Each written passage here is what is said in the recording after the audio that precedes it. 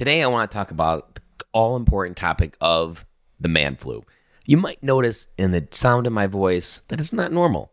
And no matter amount of audio testing or filtering or effects that I apply, my voice will still sound the same. That is because yesterday was a normal day until about halfway through, my throat started getting itchy, my volume started changing, and I got sick. Now, it was a pretty quick sick because I've learned over the years how to make sure I can shorten it up as best as possible so it doesn't become the man flu of something that shuts me down for days at a time.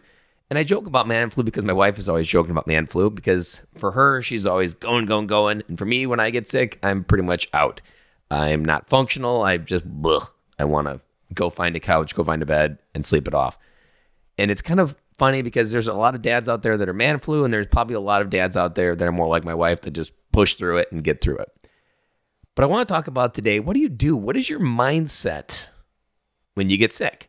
It's one of those that, like, oftentimes, if we're honest, it's a lot tied to how our moms took care of us as men when we were younger. Did they weight us hands and foot? Was it like, oh, poor baby type mindset? Or did you have to, like, get up and go to work and despite there wasn't really any time to be sick kind of mindset when you grew up? And for me, my mom was always, you're sick, sit on the couch, I'll take care of you.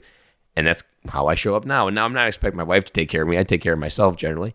But in this context of how you handle it, it's a gut wrench because your life has a certain amount of programming. And as a dad, you've got kids. Your kids don't care that you're sick. That's the hard part about all this, that life still has to keep going. So what do you do when you get sick? Think about your mindset. Think about how you react. Are you a poor me? Do you want the world to revolve around you? Like, that's not a healthy way to be. Like, you want to own it. You want to do your thing. You want to make sure you take care of yourself. But also, depending on where your health is, maybe look at it like, did I bring this upon myself? Did I take care of myself? Is my immune system occupied with other things right now? Or am I taking care of my immune system? Am I taking care of my body? Does my body even have the capacity to fight what gets me? Or am I not taking care of my health in a way that it deteriorates and everything that comes to me just knocks me off my feet because I'm not a healthy person? And I could say that was me for a long time because it was just something I worried about. Yeah, I knew about it, but I was like, yeah, it's not a big enough problem to worry about. But when life knocks you down, when dad gets sick, this is your opportunity to kind of reflect because life's slowing down a little bit. You got that headache maybe, and you're just like, oh, I really don't want to be here right now. Well, when you get better, what you don't really realize and value until it's gone, like your health, is think about what do you want to change when things get back? What do you want to change when things get back to normal? Or what strategies could you apply next time to make sure your recovery is faster? Is it vitamins? Is it tea? Is it some type of remedy? Is it some type of information?